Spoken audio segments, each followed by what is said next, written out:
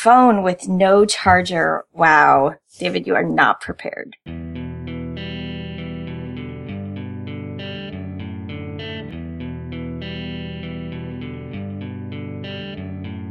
This episode is sponsored by Hired.com. Every week on Hired, they run an auction where over 1,000 tech companies in San Francisco, New York, and LA bid on Ruby developers, providing them with salary and equity up front. The average Ruby developer gets an average of 5 to 15 introductory offers and an average salary offer of $130,000 a year. Users can either accept an offer and go right into interviewing with the company or deny them without any continuing obligations. It's totally free for users, and when you're hired, they give you a $2,000 signing bonus as a thank you for using them. But if you use the Ruby Rogues link, you'll get a $4,000 bonus instead.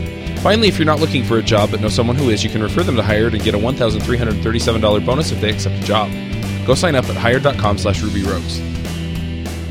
This episode is sponsored by CodeShip.com. Don't you wish you could simply deploy your code every time your tests pass?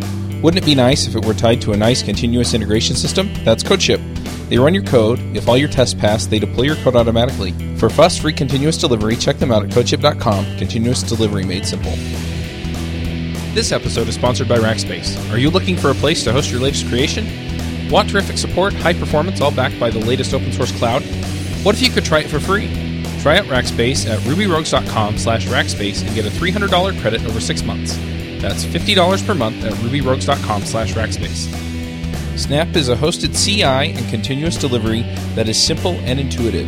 Snap's deployment pipelines deliver fast feedback and can push healthy builds to multiple environments automatically or on demand. Snap integrates deeply with GitHub and has great support for different languages, data stores, and testing frameworks. Snap deploys your application to cloud services like Heroku, DigitalOcean, AWS, and many more.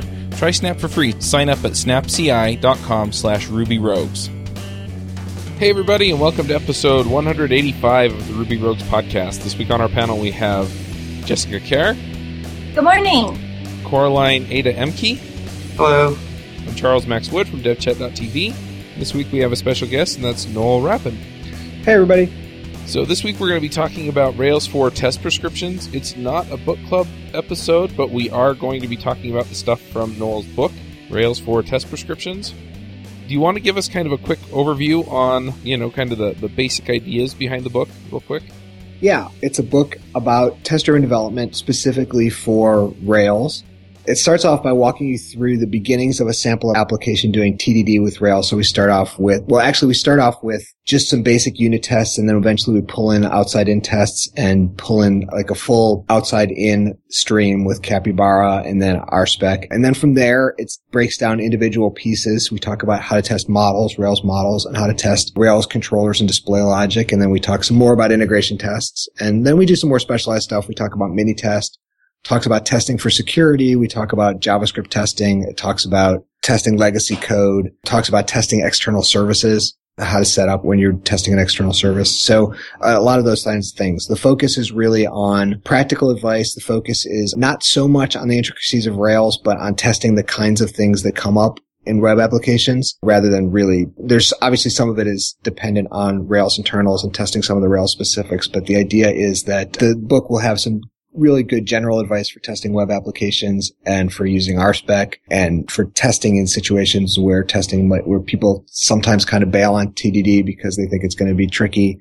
And it also tries to make the case for TDD as a really practical, pragmatic, not pie in the sky way of approaching development. So our friend DHH would call this what, a fad diet book?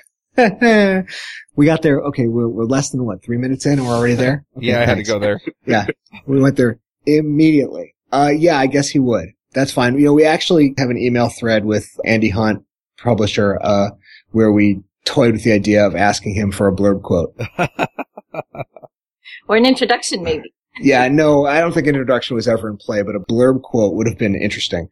Yeah, I think that, I haven't actually spoken to DHH about it, but it seems pretty clear we have some differences of opinion about what is practical and most effective. I mean, I suspect actually we're trying to reach the same goal. And one of the things that I do say in the book and try to make the point of is that software is complicated and there are a lot of roads to being successful. And I try to point out, this is a road that works for me. This is how I think you can get it to work for you a little bit better. But I try not to be the, like, you need to do this. This is the only way, because that's not real and that's not helpful. I think it's helpful to say, like, this is how I have made this process successful for me. And these are the tools that make it successful. And this is the mental process I go through when I'm trying to decide what tests to write and what to do next that makes it successful and makes it a design process.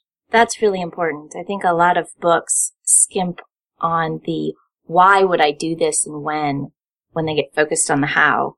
Yeah, well, I think I try to address the why pretty early on. And I think for the how, like, I try to address the how at a kind of a different level than you normally see it. Not like how to use RSpec, but how do I think about breaking down a problem into something that I can test? How do I think about breaking functionality into testable pieces? How do I think about what data do I need for this test? How do I think about what I'm actually trying to have this test do in a larger concept and how it might affect the design of the program that I'm writing? That makes a lot of sense. You just emphasized thinking about 8 times. That was one of the questions that I wanted to ask you today was in the TDD cycle, in the process of write the test, make it pass, refactor, write a test, where do you usually find yourself pausing to think about the bigger picture? So it happens at a couple of different points during it. And one of them is right at the beginning. Like, what am I trying to do? What test do I write next? And that's really very much a design question about the functionality of the application you're writing. Like, what does this actually need to do? And how can I express what this needs to do in a way that is automatable and repeatable? So that's the first part. The second part is when you're actually sitting down to write the test, you're now thinking at a slightly more practical level, how is this test going to interact with my application? What classes is it going to use? What methods is it going to use? Do those classes exist? Do those methods exist? What data does it need to create? And all of those are design questions. You're designing the API of the way your program interacts with your tests, and that actually turns out to be very valuable for designing the API of how pieces of your program deal with each other. Having the test as sort of this universal client that deals with all of your program is actually a very useful sort of design structure. And then maybe most directly when you're refactoring, a lot of times when I'm doing TDD, I will write the test and then I will write the fastest thing, the first thing I can think of to get the test passing, even if I know it's not the final version. And then you look at that and you say, okay, is there duplication here? Are there lines of code or methods that are overly complex? Is there something that looks like an abstraction that is kind of waiting to be created? And that's the last part of design in the process. That's where it becomes an actual driven design process as opposed to just writing tests to verify that the program does what you think it does. And Noel, in the case of pair programming, how does that change or not change? So pair programming in that context, one really common pair programming structure is to have one person write the test and the other person write the implementation. I guess in that case, where it would change, I think the basic processes are there, but then you're kind of doing it in collaboration with the person you're pairing with. And how you do that collaboration, I guess, depends on the pair. But, a really common setup there is that, you get into kind of competitive ping pong pairing where the person writing the implementation tries to write the stupidest implementation that can pass the test and daring the person writing the test to, write another test that breaks the code. And that is a different way to approach the final design by, putting up obvious straw man candidate for the final code and making the pair writing the test come up with something that breaks it. Hey, are you guys doing a podcast? Did you just happen to be in the neighborhood, did you? Yeah. It's a beautiful day in the neighborhood. Yeah, hi. This is Dave Brady for the one person who doesn't know me, and for the thousands who don't care. But anyway, hi, Dave.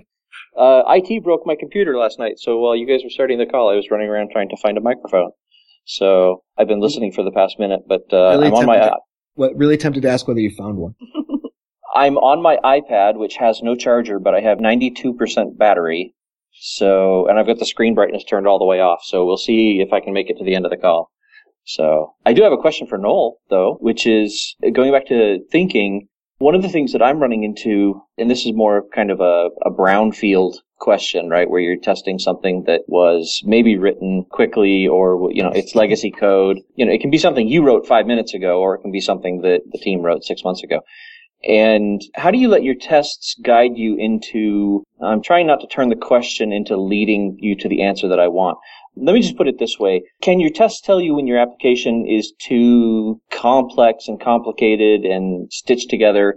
And can you then use your tests to actually tease things apart?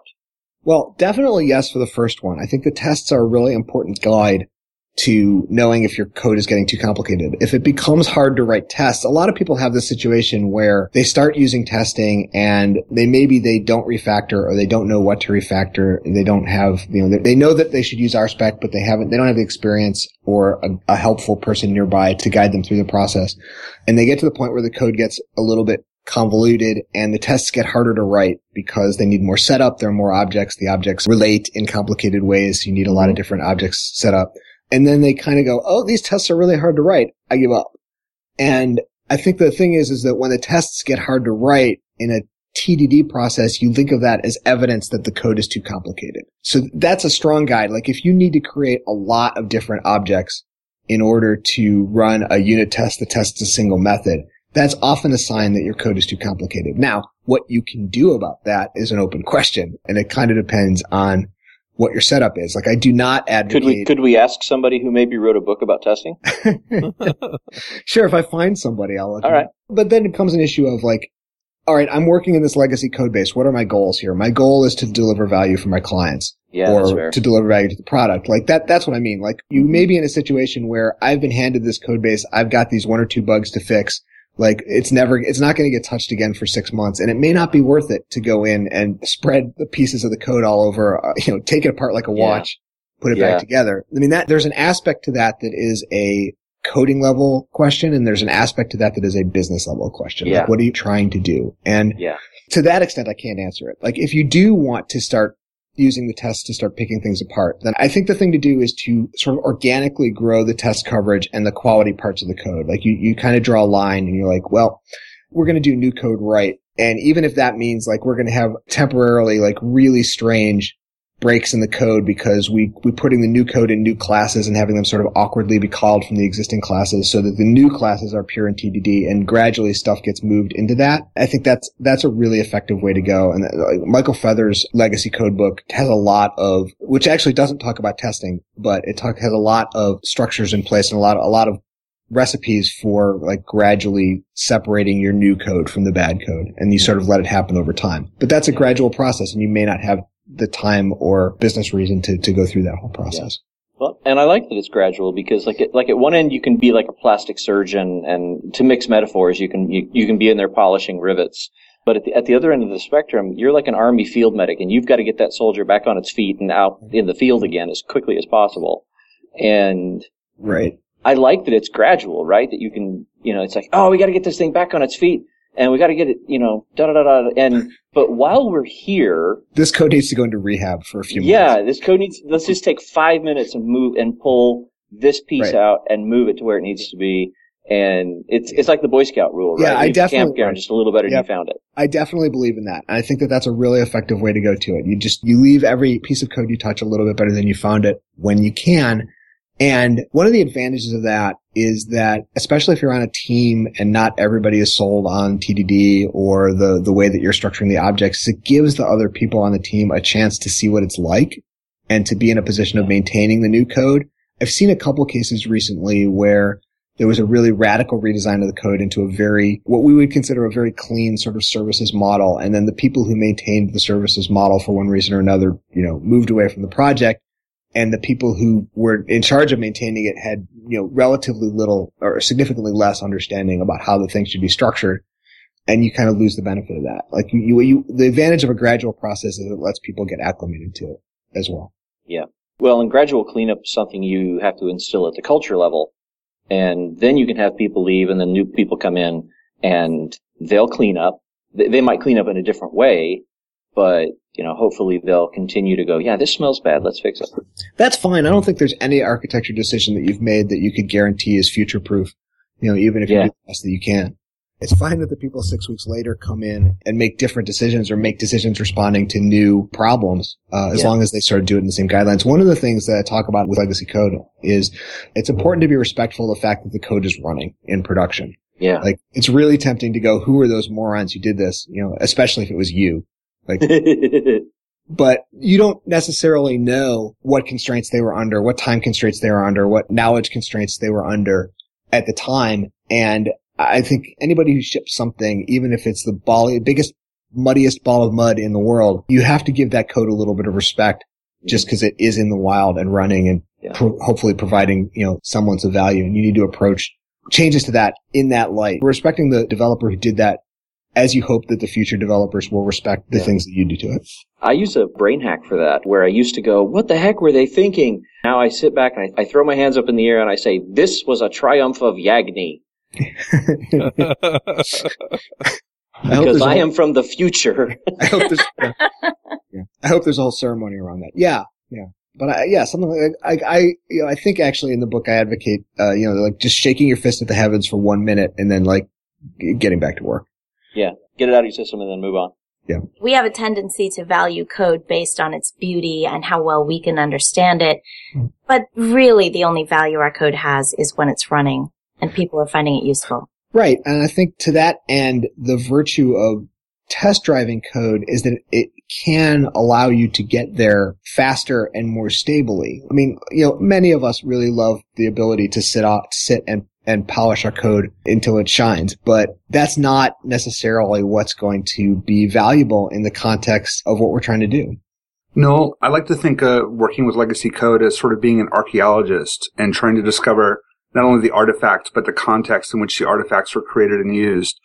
To that end, as you're writing your tests, what sort of signals or artifacts do you create simply for the future generations of developers who are going to work with your code?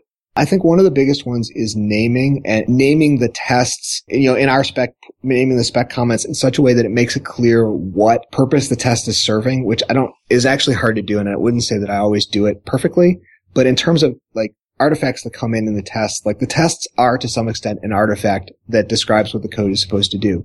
So if you can say like this test is checking to see that users can't see the administrative screen or a user can't see another user's profile, something like that, it can be a valuable guidepost. One of the trickiest things when you're looking at a legacy code base that has a bunch of goofy tests is when it's reasonable to get rid of tests. Because some of those tests, especially if it's a legacy code base, some of those tests may not be valuable. Some of those tests may just be getting in the way. And if you don't have an idea of what the test was trying to do, then it can be very hard to know whether it's still providing value, 6 months, a year, 2 years later. That's my favorite part of programming, deleting code. And deleting tests. It is, yeah. Right. How do you do that? People get really freaked out about deleting tests. And I think that as somebody who, writes about this and talks to novice programmers about testing, like you have to be really careful with the idea that sometimes tests are deletable because that's a sharp knife. And you don't want people to use that on their fingers rather than the code. But I think that sometimes, like, in a typical TDD process, you will often, create, the first test will be, just a setup. Like, I'm testing that I can initialize this object and send it data. That's often a first test. Once other tests come in, that test is often redundant and you can get rid of it. But coming to the code months later and having the confidence to do that, that's really tricky and hard to do, almost impossible to do in most code bases. So I want to, kind of change the directions a little bit. We've talked a lot about the benefits of testing. Before you change direction, Coraline asked a really good question about the naming and the giving direction. I had a conversation with a coworker this morning about the types of data that you put into your test objects. Like, if you've got a person object and you want to test, the first name is required, okay, that's fine. You can put, just blah, blah, blah, blah, blah as the first name. If you can spell it. Yeah. Yeah. That were some weird Unicode characters in that, I think. That was actually an MD5 checksum. Yeah. We have a test suite here that will inject just string hashes to do some automated testing. But when I'm testing, more manually, how do you feel about test data that will, say first name is Anna or first name is, Bob? There are a couple things that I do that are tricks in that respect. One of them is to be just as stupid literal as possible. So first name, last name, last name. Okay. First name first, last name last. On the grounds that when I get the error, what I'm looking for here is an error message when the test fails that is clear. Yeah. So if the error message is only going to show the data, then I want that data to be valuable. So that's one thing I will do that uses that. For a while, I would do things where I would use fictional characters that had relationships. So I would use like Fred and Barney for people that had Fred relationships because that had meaning for me. I do that less on Teams than I would do in my own project because it's something that would have meaning for me. But, if it's an admin user, then his name is Admin Adminson, that kind of thing. Yeah. That's one way to do it, is just be sort of ridiculously literal in terms of the focus of it. So that even if you just see the data and don't see the attribute or the object around it in the error message, then you still can see where it came from. Yeah. I think that is so important, Noel. I'm really glad to hear you say that. I consider foo in a test to be a code smell. Yeah. It to me, like, again, like these are the details that we don't all do as much as we would like to do, but they're the details that often make the difference between having something be really super valuable and just, ordinary valuable. I think it's a question for David. What does foo smell like? Is there a synesthetic component there? It's that extra polish that we put into our tests that makes them communicative. And it's really not extra polish to just forestall something. Like, it's not like I'm advocating going off for hours to come up with the perfect name.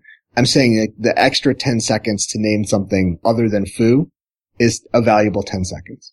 Chuck, what were you going to redirect us to? I'm going to go back to the DHH thing a little bit. He railed a lot on... Railed. Oh yeah, we're going to go there, huh? Railed, yeah. Go after my choice of words. He went off a bit on the Mockus style of testing code, especially in Rails. And what kind of testing? So, in a lot of cases, if you look at a test suite on a Rails app, what you'll find is that a lot of the tests wind up mocking things out. So, for example, when you test your controller, you wind up mocking out, to some extent, the model layer. When you test your views, you just make the assignments for your instance variables in assigns, and then you test the view. And there were certain aspects of that he didn't like. The one thing that I run into with that is that if you isolate a bit of your code, then you're not testing the boundaries. And so as you move through, as you're being intelligent about it, you wind up doing end-to-end tests to test your boundaries. But is there a good way to overcome the shortcomings of mocking things out as you write unit tests? So there are a couple of different things that are teased together there. I think one of them is just a question of taste. I think some people don't like the mock style. I think in that talk and in other places where he's talked about it, DHH talks about not feeling like integration level tests can does what he needs to do about testing, which is mostly verification. So he doesn't choose to mock out the model layer because in general, and I'm putting words into his mouth, which is probably a bad idea, but in general, he'll just write a controller test that calls the model for verification purposes. And in that case, he doesn't need to mock the model test because he's not, in general, writing separate TDD level unit tests for the model, which is a perfectly valid and consistent thing to do. It doesn't give you the design component of it, but I think it's also possible that DHH doesn't necessarily need the design component when he's putting together a Rails application. I think that in terms of piecing the little bits of unit tests together into end-to-end tests, I think that there's what I find that works for me is to have a mix where you have a lot of relatively fast or very fast unit tests and a smaller number of slow integration tests that go end to end, and that being the mix. And where people get in trouble, I think, is where they start to do things in the middle, complicated tests at like the Rails controller tests that do wind up kind of being integration tests and kind of being unit tests. Those tests tend to be relatively slow and relatively fragile in my experience, and that's a problem. One thing that I've started using to get around some of, not all of the issues with mocks is that RSpec 3 has this whole new feature around verified mocks where you can say, like, this mock object is a stand-in for a user. If you call a method that the user doesn't define, that's an error. You can do that really easily in RSpec. You can give it an instance, you can give it a class, or you can say, like, this already is a user, stub this method, but if you call a method that the user doesn't know about, flag it as an error. And that gets around one of the biggest sources of error. Not all of them, but one of them. That comes close to testing the seams. Yeah. It at least tests that you are not making a really, really bad mistake. Yeah. Well, Sandy Metz talked about this exact same problem, and she was using test unit, and she ended up building a test double that would stand in, and she used dependency injection instead of mocking. And her source code changed, but the test double didn't, so the test continued to pass. Right. That's the risk that you're taking. And that's the thing. That's the thing that the RSpec verified mock objects protect against. If the API changes and you're calling a method that no longer exists, the RSpec test will error. Well, that's perfect. There are two parts of this. I mean, one is okay, I'm stubbing out, or I'm using a test double that, implements a method call by the same name as this other method call. But the other thing is the parameter signature or the return values or things like that may change as you change the other class. And so there still can be a mismatch there, even if you verified that it accepts the method or message that you would send to it. And so... Yeah, I think the RSpec one catches parameter lists, but obviously if the return value changes, it's not going to catch that. That would be... Yeah, and so it also seems, and sometimes I've actually just written integration tests between two classes because it's simpler for me to define that than to try and figure out what the overall scenario is through the entire app that tells me that, it's exercising that particular case. Right. From the perspective of coming from Java land, this is fascinating because this RSpec 3 mock sounds like it's, well, for one thing, it's doing what the compiler does in a statically typed Basically, yeah.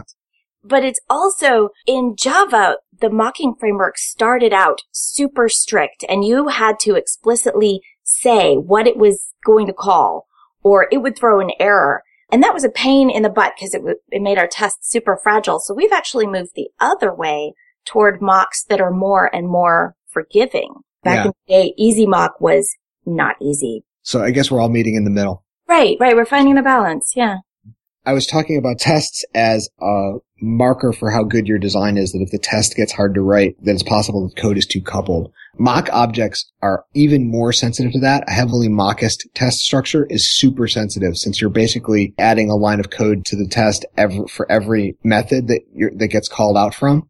So mock tests get really hard to write very fast as the code becomes more entangled. And sometimes that means that the code needs to change, and sometimes that means that the mock test is too sensitive. Yeah, I consider mocks a code smell. And this goes back to something you said earlier, that when the testing gets hard, that's when the tests are helping you most. Because they're telling you that something is hard, and you should question that.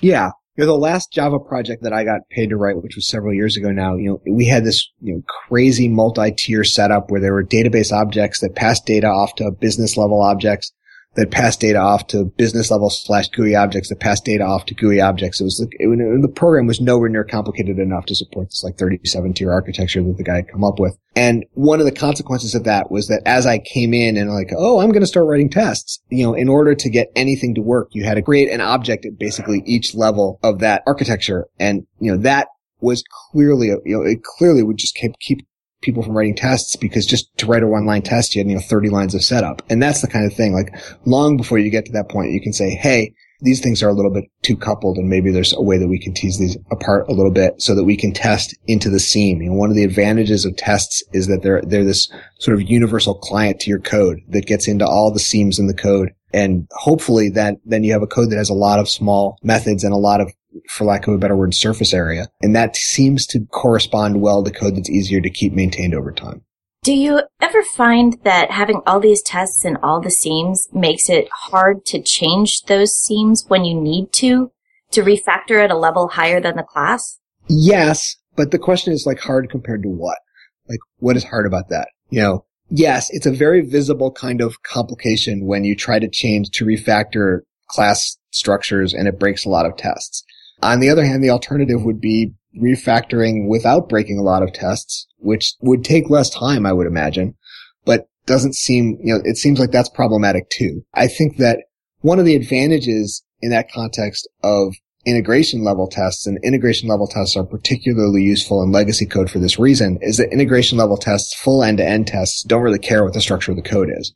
Exactly. And that makes them great for legacy code where you really do think you're going to be changing the structure. It makes them kind of lousy for diagnosing where failures happen, but it makes them really good for being robust against internal changes in the code. everything is a trade-off, unfortunately. That makes sense. I'm wondering if when you go to do a kind of large refactor or more commonly implement a change in the requirements, implement a feature change, is one of the first steps, which tests should I delete? Yeah, well, it's like, if you start doing this, it depends on where you start. Like, if you start from writing new tests and then you start, if it's a pure refactor and you're not writing tests or whether you're writing tests to control the new feature and that's driving some change in the architecture, you'll eventually get a bunch of test failures and you need to sort of triage those. Like, the test is either like, this is failing because it's stuff that I haven't written. This is failing because the API has changed and I just need to point it to a different direction. Or this is failing because, this whole piece of code has been thrown on the floor and we're not using it anymore and I can delete this test. And one of the advantages of having small focused tests in that context is that it's somewhat easier to say like what the purpose of the test is and whether that purpose is still valuable. But a large code change is going to be problematic whether or not you have tests. Like, it's sometimes valuable and sometimes necessary, but if you have tests, then the tests do sometimes act as a little bit of a drag on it, especially if, they were not written super carefully to begin with. And I think it's almost impossible to be super careful 100% of the time. So everybody's going to have that problem. I certainly do. But at the same time, if you try to do a big code change without tests, then you have the problem of just verifying that you've made the change that you think you've made. So I have an odd question for you, Noel. Okay. I created a fixture today in a Rails 4 project. How bad a person am I? It depends on what you're trying to do. I use fixtures in Rails 4 projects. I still do. I feel better It has now. nothing to do with that fixture. Yeah, that's true, David. I wouldn't want to, I wouldn't want to have the fixture be totally measuring your value, but okay. So here's what I use fixtures for in Rails 4 projects. I use them for a couple of different things. One of them is for like semi-static data that goes in the database. Like, we have a list of dates or, we have a list of states and they're in the database and they're kind of static, but they're in the database. I'll put those in fixtures. So they're there and I don't have to worry about them because because sometimes the code will just be dependent on it. And and this is kind of a pain in the neck, but I also use them in Cucumber integration tests too. Because the good part of fixtures, which is that they're really fast and allow you to create a lot of objects easily for global data, actually play really nicely with end-to-end Cucumber style tests. Like, you have some real data in there and you don't have to create them all every test. So I actually use fixtures for that. Awesome. Do you generate the fixtures from real data and just sort of export it in samples? Or do you create it from scratch? Depends. I have done both. If there actually is real data that's valuable, then I'll try to use real data. If it doesn't really matter very much, then I don't sweat it too much. So I have another question that I get asked a lot about testing, and that is, how do you master time and space with JavaScript tests? Well, thank you. For any of you that don't know, Chuck is helpfully plugging a JavaScript book I wrote called Master Time and Space with JavaScript. JavaScript testing, on the one hand, it's tricky in part because, first of all, for a long time, the tooling wasn't as good as the Ruby testing. And for a long time, I mean, like forever, until about like a year ago. And also because of the kinds of things that JavaScript gets used for in most web applications, traditionally, the kind of very visual, very sort of not a whole lot of logic, click here and something moves kind of things are not necessarily amenable to the kinds of unit tests that we're used to writing as Rails developers in Ruby. There are a couple of things that I like to do when the JavaScript gets more complicated. Obviously, if I'm using a framework like Ember, then Ember has a testing structure built into it, and I use that. If I'm not, then one of the things that's nice about JavaScript testing is that if you use one of the tools that fakes the server, what we would think of as integration tests in JavaScript are really cheap. You can go speed-wise. You can do an end-to-end test of some JavaScript interaction, and it's not doing anything like a Rails code base would to hit the database. You just, you stub the server to feed it some sample data, and it's much, much faster relative to unit tests than it is in the server-side world, at least in my experience. So I do a fair amount of that. Another thing that I've talked about trying to do as the JavaScript gets more complicated is to kind of treat the DOM and the page, at least think about treating the DOM as a third-party dependency, the same way that in Rails we kind of try to encourage people to think of the database as a third-party dependency. So to write code that interacts with the DOM only along fairly constrained places. So you have objects that essentially to treat the DOM as a service, as an external service, that you sort of have an adapter between your code and the DOM. And that way, that makes it really easy to test your code, your logic in isolation, and then you can sort of integration test to make sure that the DOM changes are happening. That becomes valuable at a certain complexity level, of the client-side JavaScript. So it wouldn't necessarily be the first tool I point to if it's just like, hey, I want somebody to click on this and I want this to vanish. But it's a useful way to think about how to structure JavaScript code. So another thing, I'm not super up on all of one of the things about JavaScript, the JavaScript testing world is kind of fragmented in terms of the number of tools relative to the Rails world. And I kind of have my favorites and the ones I'm used to, and I'm starting to explore some of the ones that I haven't, some of the newer ones that I haven't used as much. We talked about the difference between, Jessica brought up the difference between testing in the Java world and testing in the Ruby world. What direction do you feel JavaScript testing is going into?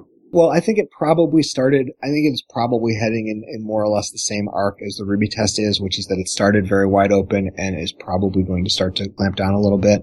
JavaScript in some ways is even a more open and flexible language than Ruby is, and the testing packages, reflect that. It's writing a mock object package in JavaScript is in some ways really straightforward because JavaScript, has function objects. You can just wrap, create function objects, relatively easily, which makes them potentially very, very wide open. I can't think of a JavaScript, to do in JavaScript that kind of validation testing that the RSpec thing is doing, I think would be really tricky, but I'd be interested to see if somebody tries to do it. I think that what will happen over time on the JavaScript is that people will get more and more invested in whatever testing solution the frameworks, wind up providing, because I think more and more the complicated JavaScript is going to move into Angular. It's going to move into Ember. It'll move into React plus whatever people are using to put a superstructure on React. And I think all of those things are going to increasingly, they already are, and I think they'll increasingly provide their own higher level testing tools. I noticed that in the Java world too, that the better frameworks now provide testing frameworks and tools of their own. Yeah, and I think that becomes part of the expectation of it.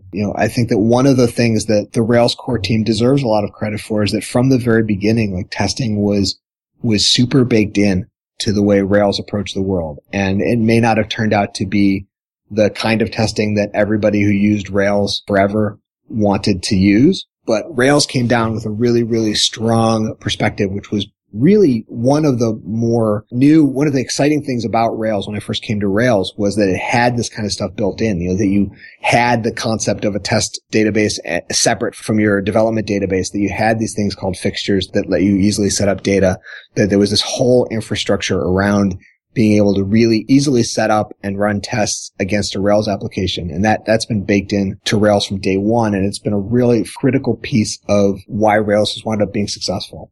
Wow, that's very cool. It feels to me like lately languages have been optimized to the point that writing the implementation is the easy part and being sure that it works is the hard part.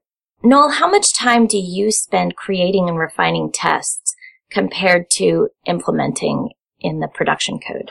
It depends a little bit on how sort of business logic-y the thing that I'm doing is. I think that one of the points that DHH made that I partially agree with, but don't completely agree with, what he said that a lot of Rails applications are basically just moving information around and don't have a lot of deep logic and don't need a lot of tests.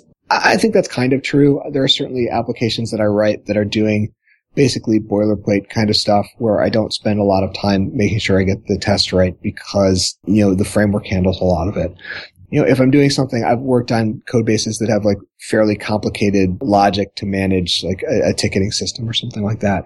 And in that case, you really do want to make sure you're structuring the tests to get all of the possible cases and to set it up so that if somebody, if you see behavior that's surprising or something new comes up, then it's pretty easy to set up a new case to exercise the behavior you're seeing or the bug you're seeing or the new feature that's being developed. So, in that case, where the underlying business logic gets more complicated, then I do try to spend more time trying to figure out, what kind of tests do I want here? How many tests do I want here? How can I make sure that this is going to provide both the function of using the test to drive the design and the function of using the test to verify that this code continues to work? Because one of the things that kind of gets overlooked in TDD is this sort of double life that tests have that in a TDD process, that we write them once and run them sort of once as part of the code being created. But Once the code is written, the test continues to live and it runs hundreds, thousands of times forever. So, and those two kinds of tests have slightly different needs. The things that you do when you're writing tests specifically for domain and business logic discovery are not necessarily the kinds of things that are valuable when a test is just running for verification. Exactly. Do you ever go back and delete the ones that were really only useful to drive the design? Sometimes, again, people kind of get nervous when you start deleting tests. Another thing that's valuable is to just look at, RSpec has a profiler that will just tell you what the slowest tests are. And sometimes it's just valuable to look at the very slowest tests and try and figure out what's going on and whether the test is still valuable, why it's slow, and whether it needs to be invariably or almost certainly in a Rails application, it's going to be slow because it's creating a lot of data. And then the question is there a better way to do this? So that can be a valuable thing to do sometimes. Noel, do you believe in creating data in the database as part of your testing process? Because that is something that leads to long-running tests in the future. Right. So that's a big issue. One of the tricks that Rails did when it created testing was it initially set up things so that putting objects in the database was a major piece of the way Rails set up unit testing from the get-go. And Rails set up this idea where we were all lulled into the belief that a unit test could touch the database, even though the database is clearly, a massive third-party dependency. So, you have people like Corey Haynes and Gary Bernhardt and many other people, writing Rails tests in such a way that they don't touch the database, which involves structuring your Rails application in such a way that you can manage business logic without touching the database, whether that means writing tests that have stubs or, separating your business logic from the active record class so that you can test the business logic separately. Both of those have value. I think that sometimes you do need to create data in the database. Like if you're specifically testing whether you're writing an active record finder that should find one object in the database and not another in the database, it's really hard to do that without putting objects in the database. So I try to avoid it, but sometimes it's so much easier for development to create one object, one or two objects and put them in a test that I do it. And really at the scale of most Rails applications, having tests that put one or two objects in the database is not the long-term problem. The long-term problem is you have tests that create entire object trees of stuff and create dozens of objects. And that's really the thing you need to watch out for. If I can write a test without putting an object in the database, I will. If I can't, I spend some time trying to think about why I can't and whether that means that the code needs to be restructured. But sometimes it just means that the database is an integral part of this functionality and it needs to be there. So David asked in the chat room, he's moving conference rooms, so he can't exactly. I'm picturing David in some sort of dark hellscape where microphones don't work and people are just randomly booting. I'm picturing him in almost like a first person shooter looking for microscopes. And running around a maze and trying to find the secret door that has the conference room that he can actually talk in. He's laughing. We can't hear it, but he's laughing. It's like Programmer Doom or something. Yeah. Yes. Right. Dave's saying that his iPad battery is probably representing his health. But anyway, so he asked if you can give us a good example of a high value TDD test that might not be as valuable after development is done. So a couple things about that. The speed of a test is much more valuable in a long-term regression test than it is in development. You're willing to put up with maybe a little bit of a slower test for the couple times, because sometimes, a lot of times, especially on a large Rails suite, just as a practical matter, you only run the focus tests that you're worried about initially, as you're writing the code. So if that one file is 2 seconds instead of a half a second, it's not that big a deal. But when you're running the whole test suite and every single one of them is 2 seconds instead of a half a second, then that becomes a problem. So one thing that is sometimes valuable in the design part that is less valuable in the regression part is having one assertion per test. So there's a style where you do a lot of stuff in the setup and then you have very, very small focused tests that each make one assertion and the setup gets run multiple times, which is really great in development because it means that all your assertions get run as opposed to a typical RSpec structure where the first assertion that fails ends the test and you can't see whether the ones after that have passed or failed. But that adds potentially a lot of overhead because you're running the same setup multiple times. So one thing that's a valid thing to do is to have a one assertion per test setup, as you're writing the code. Once you're convinced that the code works and the tests pass, you convert that back to a single test, with multiple assertions, which runs faster over the long haul. So that's one thing that I actually do. That's a distinction between test driven and, sort of the long haul of having tests live in the code base over eternity. That is a really useful distinction. The other thing that you can sometimes get from the longer test with multiple assertions is a story. Sometimes those are easier to read than a dozen. Yeah, I think that's true. Another thing that RSpec 3 has that can be a nice middle ground here is RSpec 3 has these really interesting sort of compound assertions where you can actually like assert an entire complex data structure in one shot. And it actually, in the right circumstance, it's actually pretty readable. And then it gives you both the benefit of the speed of only running the setup once and the benefit of checking all of the things at once and showing you all of the problems in a complex data structure. So it's something that the RSpec core team seems to really be pushing in terms of being a happy middle ground between those two things. And then the other part of it was a high-value, long-lived documentation regression test, and you kind of talked a little bit about that too. Yeah, I think the valuable things for long-term regression tests are speed and naming and things like that are going to be valuable for helping you pick up context.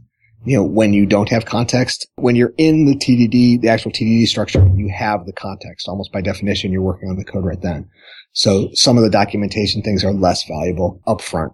Very true. I find the same problem with refactoring. Sometimes I don't see a need to refactor something because it's completely obvious to me after I just wrote it. And then I come back to it later and I have to struggle to figure out what this means. And then that becomes the time to refactor. Right. Yeah. I think that makes a lot of sense. I think that, and then, you're sort of, by that point, you almost need to treat your existing code, your own code as though it was legacy code because you started to lose the context under which it was developed. And to me, that's the definition of legacy code. Like it's code that you don't have the context under which it was written. And you start to lose that almost immediately. Your context depreciates as soon as you drive the code off the lot, I guess. And so coming back to it, that can be a great time to refactor, but you may not have all of the context. And again, that can be a good thing too. If you trust your tests, then reading code, also the Boy Scout rule applies. You can improve it as you're reading it. Yep. Noel, we've talked a lot about legacy code, and and we started touching on test times. And I just have to bring up the fact that when you end up with a long-in-the-tooth Rails application, it's not unusual, in my experience, for local testing not to happen at all and sort of throwing everything over the wall to CI. Yep. And that, of course, ruins the whole point of testing as a feedback loop as part of your design and development. So what are some strategies for dealing with that? The best strategy for dealing with that is not to get in that situation in the first place. But of course, once you're in that situation, that's horrible advice. Barring travel, yes. Yeah, barring time travel. I mean, yeah, I worked at a place and I wasn't a direct developer on that at this place that I'm talking about, but I certainly worked at a place that had all of their testing happen on a very, very powerful CI server farm, and it took 30, 40 minutes on the server farm. Nobody had any idea how long it took on a local laptop because nobody would, in their right mind, would ever try to run the whole test suite on their local machine. How do you get out of that? Again, I think it's, there are a couple things, like you can do like the quick triage, which is to find the slowest test and try to fix the slowest test. At the place that I'm referring to, they actually did that for a week. They had a week where for some reason, some logistical reason, forward development needed to stop for a couple days. And, so they did, on a volunteer basis, they had people go after, just run RSpec profile, find the slowest test you can and try and speed it up. And they found a lot of factory girl stuff that was creating huge object trees and managed to improve their suite quite a bit. It's not good enough to be like useful to run locally, but still, a lot better than it had been. I think at that point, then you start thinking about longer term situations that start getting into business value, culture, politics, like, why do we have an app that's this big? Should this really be 3 different services? Should this really be 3 different services? Do we need to start pulling functionality out of this app and rewriting this piece by piece as services, which is effectively what that place wound up doing. They wound up, sort of slowly killing off their monolithic Rails application by putting pieces of it into smaller services that interacted and writing those services. Hopefully, although I don't know for sure, hopefully, those services would be written with faster test suites of their own. And that also solved the problem of having to run the whole test suite for every change. But that is a long process and, a process that has a long-term benefit and not a short-term benefit. And, I think different environments are going to be differently receptive to that. In the immediate term, if you're stuck in a place like that, then, you just do the best you can. You run the tests you can locally. You try to write tests as fast as you possibly can, and start treating the existing code base like legacy code. Oftentimes, one of the reasons the code base gets that slow is because it's written in such a way that makes it really challenging to write fast tests. So you do the best you can and try to make things gradually better. Trying to make things better too fast will probably cause other problems. We're actually working on a tool right now that gathers code metrics, and one of the factors that we're taking into consideration is the runtime of the overall suite, so that can be feedback that's provided to development teams as they go. Hey, you guys just raised the time it takes to run CI by 2 minutes. Yeah, I think there was a project, I want to say WebKit had a thing that if that changes to WebKit that increased the time of the CI server, automatically failed it or something weird like that. Right, I remember that. So yeah, I temporarily found a room to talk from, but I'll go looking here again in a minute because you may hear the echo and maybe some flushing. Sorry, that was Dave. I feel like this is the inevitable journey of Dave Brady. I wonder what he's going to pick today. The great thing is I'm not hashtagging this with poopin', so. So good to know, Dave. Thanks. That makes it strange. That makes it weird for me to be in here. It is it's a weird place to just hang. Is that what you're saying? Yeah.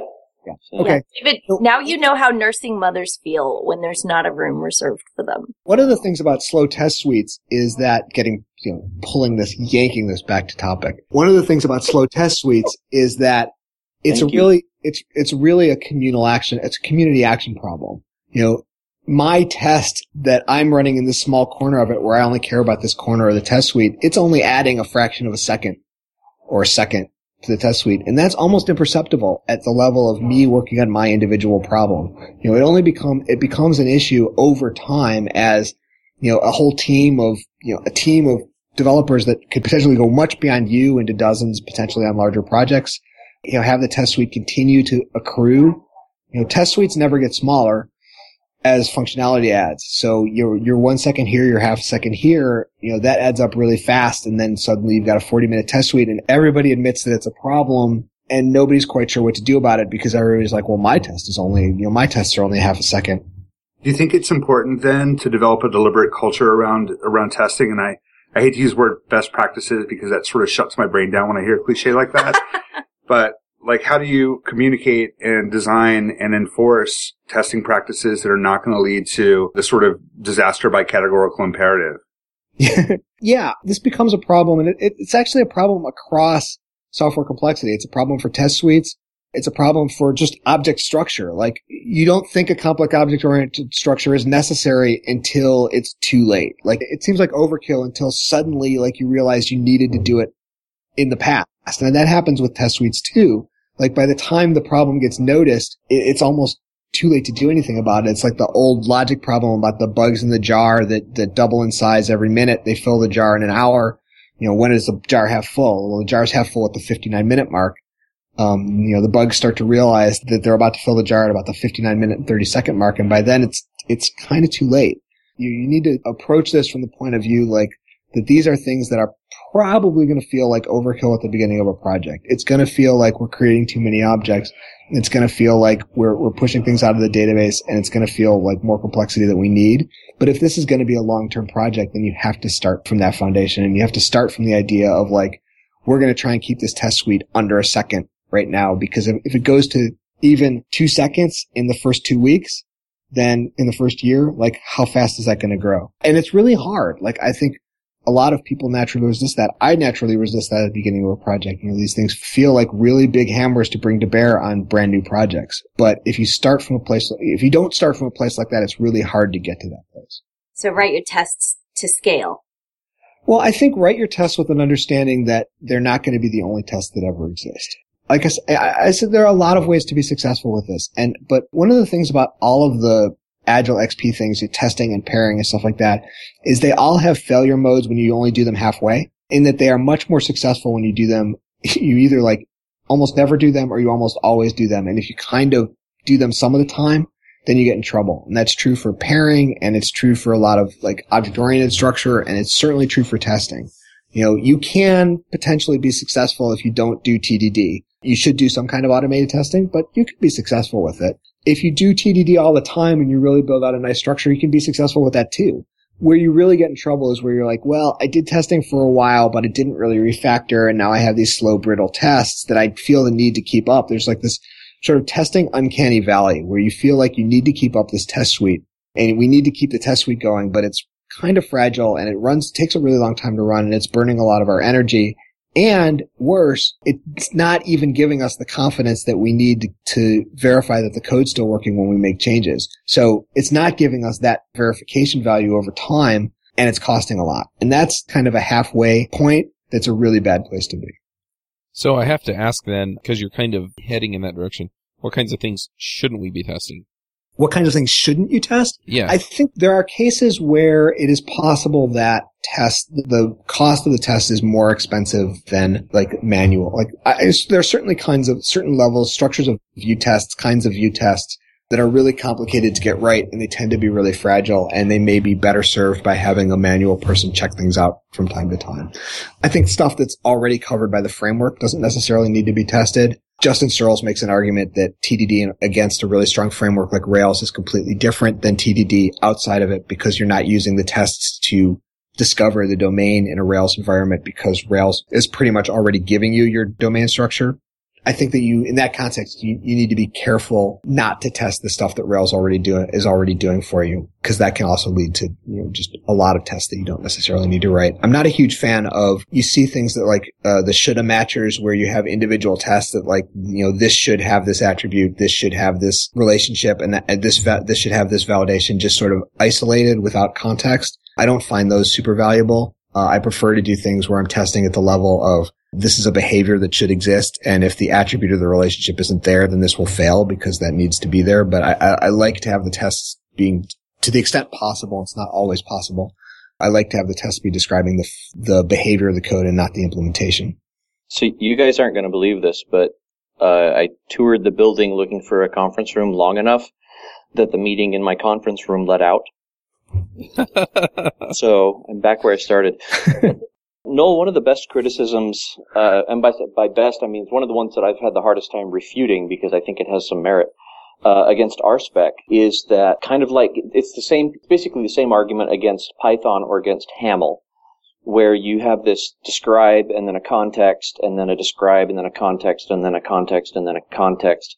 And in each one of these, you've got some lets and you've got some stuff that's building up state and all, or not state, but your testable objects, and plugging them together. And finally you get down to this thing that says it does its thing, or, it mutates the transmogrificator, because that's what it's supposed to do, right? That's a very readable, we'll assume that's a very readable test fragment. But your dependencies are, 18 levels deep. Well, legitimately 8 levels deep and 2 monitors full past the top of the screen. What kind of a test smell is that? Or is that a test smell, or is that just something price to be paid? No, I think it's a test smell. I think that one of the hidden advantages in Python of the white space is that it is a gentle discouragement against long methods and complex indentation. Mm-hmm. Because that's when Python becomes hard to read, and that's when Haml becomes hard to read. I think similarly, I think RSpec does become really complicated when you have super nested stuff, and I do try to avoid that. And I tend to, in my tests, be much more forgiving of duplication in the name of readability than I would be in my code, precisely because tests depend so much on being able to see the context, and because I don't have tests for the tests themselves. So in that sense, I would be more inclined to, pull things out into top level suites and not do as much deep nesting of that kind of stuff, even if that meant that I was duplicating some object creation or some data like that, having some things defined in multiple places. I think that is a reasonable price to pay. I have done the multiple deep nesting RSpec thing, and I usually wind up regretting it for exactly that reason. And again, that's a thing that works fine when you have the context as you're writing the test, but it's a real pain when you come back to it. Yeah, I'll let myself do it 1 level deep. Like if you've got an object that depends on another object, and in the context you change out the dependent object and then test the parent to make sure that it can, basically when this dependent object is screwed up this way, it should behave this way, that kind of thing. So you're only changing one object, but you're testing the parent object, and it can look a little odd. I will only let myself do that one level deep in a file. Yeah, I think that makes sense. It's valuable to be able to do it at the one level deep, but if you're doing it more, you need to question it. Sometimes you'll see people do like weirder things where they'll have, in RSpec, the test definitions, the its are just methods, so you can actually put them inside loops. So sometimes people will like, here are the 5 user types, and I'm going to loop over the same test for each of them. And it feels like a good idea because you're saving typing, and that will bite you very, very quickly. Let's talk about that, because I just had a religious conversation with somebody recently about looping in tests. Why or why not? Or how not? Or okay, how? Well, all right. I think in RSpec, you can loop and create tests inside the loop. And my experience is that is usually a bad idea because inevitably what it becomes hard to do is track down when the test fails. Uh-huh. Looping inside a test is not an automatic. I think I've seen something where somebody says that inherently means that there's a problem because you should be writing them as separate pieces or something like that. I can see a case where I would do it, where I might do it, but I would be a little bit careful about it just because the potential for, it's the same potential, like the potential for having a test fail and not being able to figure out why immediately is pretty high. And I do a lot of things that wind up optimizing without putting a whole lot of effort into writing error messages for each assertion or something like that. I put some effort into I do things specifically because when this test fails, I'll have a line where I know it fails and I'll have an error message, so. Yeah. I do a lot of things along those lines and avoiding, but not necessarily always avoiding looping in tests. Yeah. In fairness, the coworker that I was talking to was more or less in agreement with me, but she had been the victim of kind of a religious attack about never use loops. And I'm okay with loops inside the outer describe and outside the it statement but if you do this, you must put your loop iterator, whatever objects you're looping over or set of attributes. Like if you're doing, first name, last name, city, state, zip, and then you do dot each, and then the do says required attribute. Then if your test, removes that from the object and then asserts that the object should not be valid, I require that you have a context in there that says context when required attribute is missing, it is not valid. Yeah. So that if you fail in the loop, it tells you, yes, it failed somewhere in this loop, but it tells you which iteration through the loop you failed on. Yeah, because that string argument in RSpec is a string and it could be dynamic. And I can see that. Yeah, I can see that. I tend to do a lot of things towards trying to I tend to in tests bias towards making them clear rather than making them clever, more so than I do in code. So, I'll even do things like convert objects to strings before comparing them because the error message will be clear because it's an error message of 2 strings rather than 2 active record objects or 2 dates or something like that. Yeah. One thing I do when I'm testing is as soon as I get an error and it's tough to read, I go change the test so that I get a good error, and then I go fix it. Yeah, that's a good idea too. All right. Well, I think it's about time to get to picks. Yay, the picks. David, do you want to start us off with picks? Sure. And I have a hot sauce pick today, so I'm starting a stopwatch so that I will keep myself short. So today's pick is Dave's Total Insanity Sauce. Now, the thing about Dave and Blair's sauces is that they were 2 competing brands from 20 years ago, and they controlled the whole market. They had all the price points, and they made very hot sauces, insanely hot sauces, and just crazy hot sauces. Dave's Total Insanity Sauce is not as hot as Dave's Insanity Sauce, which is odd to me. I don't understand why being totally insane is only 1/3 as insane as regular insane. But anyway, it's about 30,000 Scovilles. That's 6 times the heat of a jalapeno pepper, which means you can pour this on food. Not like ketchup, but maybe like Tabasco, like you can splash it on. I do have a first aid tip for people that are playing with hot sauces. Some people have tweeted at me and said they really like the hot sauce ideas. Dave's Total Insanity is going to come with first aid tip, and that is, I believe it was Sir Isaac Newton that discovered that what goes in must come out, shall we say, and that some hot sauces can cause you some grief in the morning. And this is largely a function, the physical quantity of hot sauce you put on. So if you use a diluted hot sauce, you actually stand more of a chance of causing yourself some gastrointestinal distress later on, because if you just put in a toothpick full of some insanely hot stuff, your body will just disintegrate it, and the next morning it's gone. There's no capsaicin left. It's all been digested. The sauce that I'm recommending today, which is Dave's Total, not Dave's Ultimate. Dave's Ultimate is like 300,000 Scovilles. You'll be off by a factor of, oh my gosh. But Dave's Total Insanity Sauce has again, that nice clean flavor. It's got a little bit of a tomato kick to it. And this is the hot sauce that if you want to be really in the hot sauce game and hurt yourself, but, be able to splash it on stuff and have a little bit of kick of flavor with the heat, this is the hot sauce that you should put on your eggs. And that's the first food pairing, which is just scrambled eggs. The second food pairing is really surprising to a lot of people, but it's fantastic, and that's macaroni and cheese. Make up a regular batch, put about a teaspoon of this stuff in. It will tinge it slightly red. The more you put in, the darker red it will become, and it's just like Satan. The darker red it is, the more evil it is. And it's absolutely delicious and fantastic and a lot of fun. That was going to be my entire pick, but I'm going to throw one more really quick one in, which is one of my coworkers. I just started working at Cover My Meds, and I'm absolutely loving it here. And one of my coworkers yesterday gave me a welcome to the company gift. He had heard the hot sauce pick, so he brought me some African Fatali peppers, Fatalii. I don't know where he got them. I don't know how to get them. I don't know how to find them. But they're almost as hot as a habanero pepper. I ate some, and it lit me on fire, and I just glowed with endorphins for the rest of the day. They're absolutely delicious. They're lots of fun. Thank you, Dan. I really appreciate it, and I highly recommend African Fatali peppers.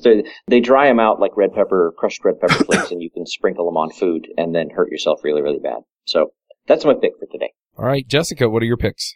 Okay, my first pick is Chapter 2 of Noel's book, Rails Test Prescriptions, because it talks about RSpec and digs into what RSpec is doing behind the magic.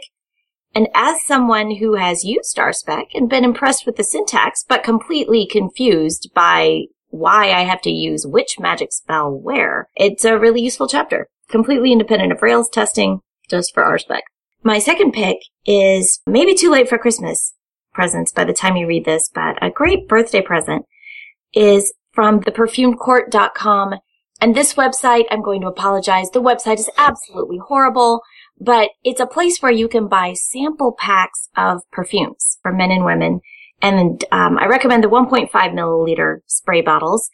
And it's just really fun to get 10 or 20 different perfumes and try them out on different days. Great gift idea. That's it. All right. Coraline, do you have some picks? Sure, I have a pick. There's a growing trend in open source projects to want to include codes of conduct for people who are participating in the project. I just wanted to mention that contributor-covenant.org has a semantically version code of conduct that people can drop into their open source projects. And I think it's really, really important that we be welcoming to new people who are joining projects and signal that we're welcome. So I think it's a really cool idea, and just wanted to throw that out there. That is very cool. Great. All right. I've got a couple of picks. The first one, I just want to remind folks that I am pulling together a JavaScript conference. It's going to be online. If you're in the US, it'll be after work. You can go check it out at jsremoteconf.com, and you can get users group tickets or individual tickets. So, Ooh, and I'm going to do a really great talk at it. Yes. Yes. Jessica is speaking at it. And anyway, I'm super excited about it. So you can check it out. You can also text JSRemoteConf to 38470 if you want more information that way. And it'll ask you for your email if you want email updates. I'm not going to do a lot of text updates because I think that's a little bit invasive, but it's just an easy way if you're kind of in the car or, not somewhere where you can hop on your computer real quick and go check it out to get an email about it. My other pick, and this is just kind of a fun thing, is they're called Honest Trailers. And there's a YouTube channel with them. Yes. And basically what they do is they go through and kind of pick apart a movie as a trailer. I think my favorites still are Twilight, which was just hilarious. And then the other one that I really liked was The Lion King. But they have them for all kinds of movies. They have it for all of the X-Men movies and, a bunch of other, popular hit movies that came out. So those are my picks. Noel, do you have some picks for us? Yeah. The RiffTrax version of Twilight is also outstanding. Oh, I should go check that out. Yeah. So yeah, I have a couple of picks. I decided I didn't have any really strong technical picks, but I did have a couple of fiction recommendations. One of which is a writer named Max Gladstone, who writes fantasy, urban fantasy, very odd urban fantasy, based somewhat on the idea that modern financial systems are kind of magic. And so the magic systems in his books bear a very strong resemblance to contracts and financial instruments and things like that. He had the experience of coming back to America after teaching in China in 2008, reading articles about Lehman Brothers and thinking that it sounded like necromancy, and turned that into a fantasy series. The books are called 3 Parts Dead, 2 Serpents Rise, and Full Fathom 5. They're outstanding. They're weird and really interesting.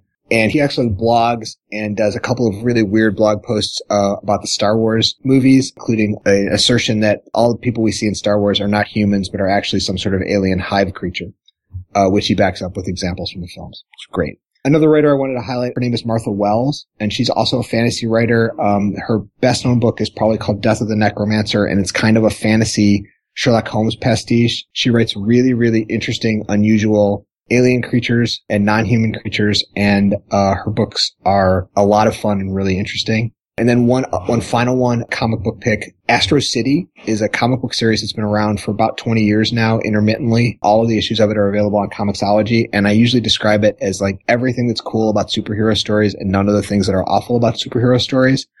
Like they built up this crazy superhero mythology that you see little teeny pieces of, and a lot of stories about people who have jobs like the phone bank for the superhero group, the people who take in help calls and refer them around, and a lot of stories about people who have superpowers but use them to do movie special effects rather than be superheroes.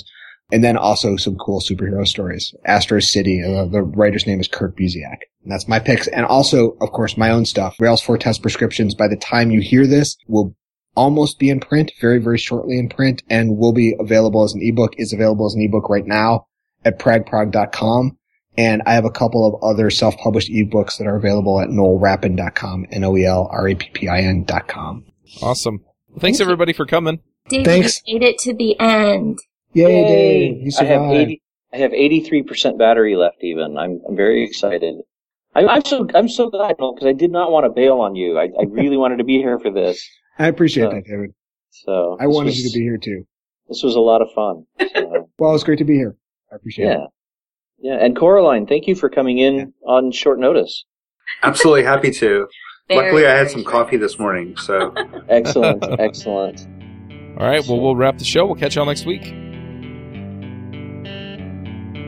This episode is sponsored by Watch Me Code. Ruby and JavaScript go together like peanut butter and jelly. Have you been looking for regular, high-quality video screencasts on building JavaScript done by someone who really understands JavaScript? Derek Bailey's videos cover many of the topics we talk about on JavaScript Jabber and Ruby Rogues, and are up on the latest tools and tricks you'll need to write great JavaScript. He covers language fundamentals, so there's plenty for everyone. Looking over the catalog, I got really excited and can't wait to watch them all. Go check them out at rubyrogues.com/watchmecode. This episode is sponsored by Mad Glory. You've been building software for a long time, and sometimes it gets a little overwhelming. Work piles up, hiring sucks, and it's hard to get projects out the door. Check out Mad Glory. They're a small shop with experience shipping big products. They're smart, dedicated, will augment your team, and work as hard as you do. Find them online at madglory.com or on Twitter at madglory. Hosting and bandwidth provided by the Blue Box Group. Check them out at bluebox.net. Bandwidth for this segment is provided by CacheFly, the world's fastest CDN. Deliver your content fast with CacheFly. Visit CacheFly.com to learn more. Would you like to join a conversation with the Rogues and their guests? Want to support the show? We have a forum that allows you to join the conversation and support the show at the same time. You can sign up at rubyrogues.com/parlay.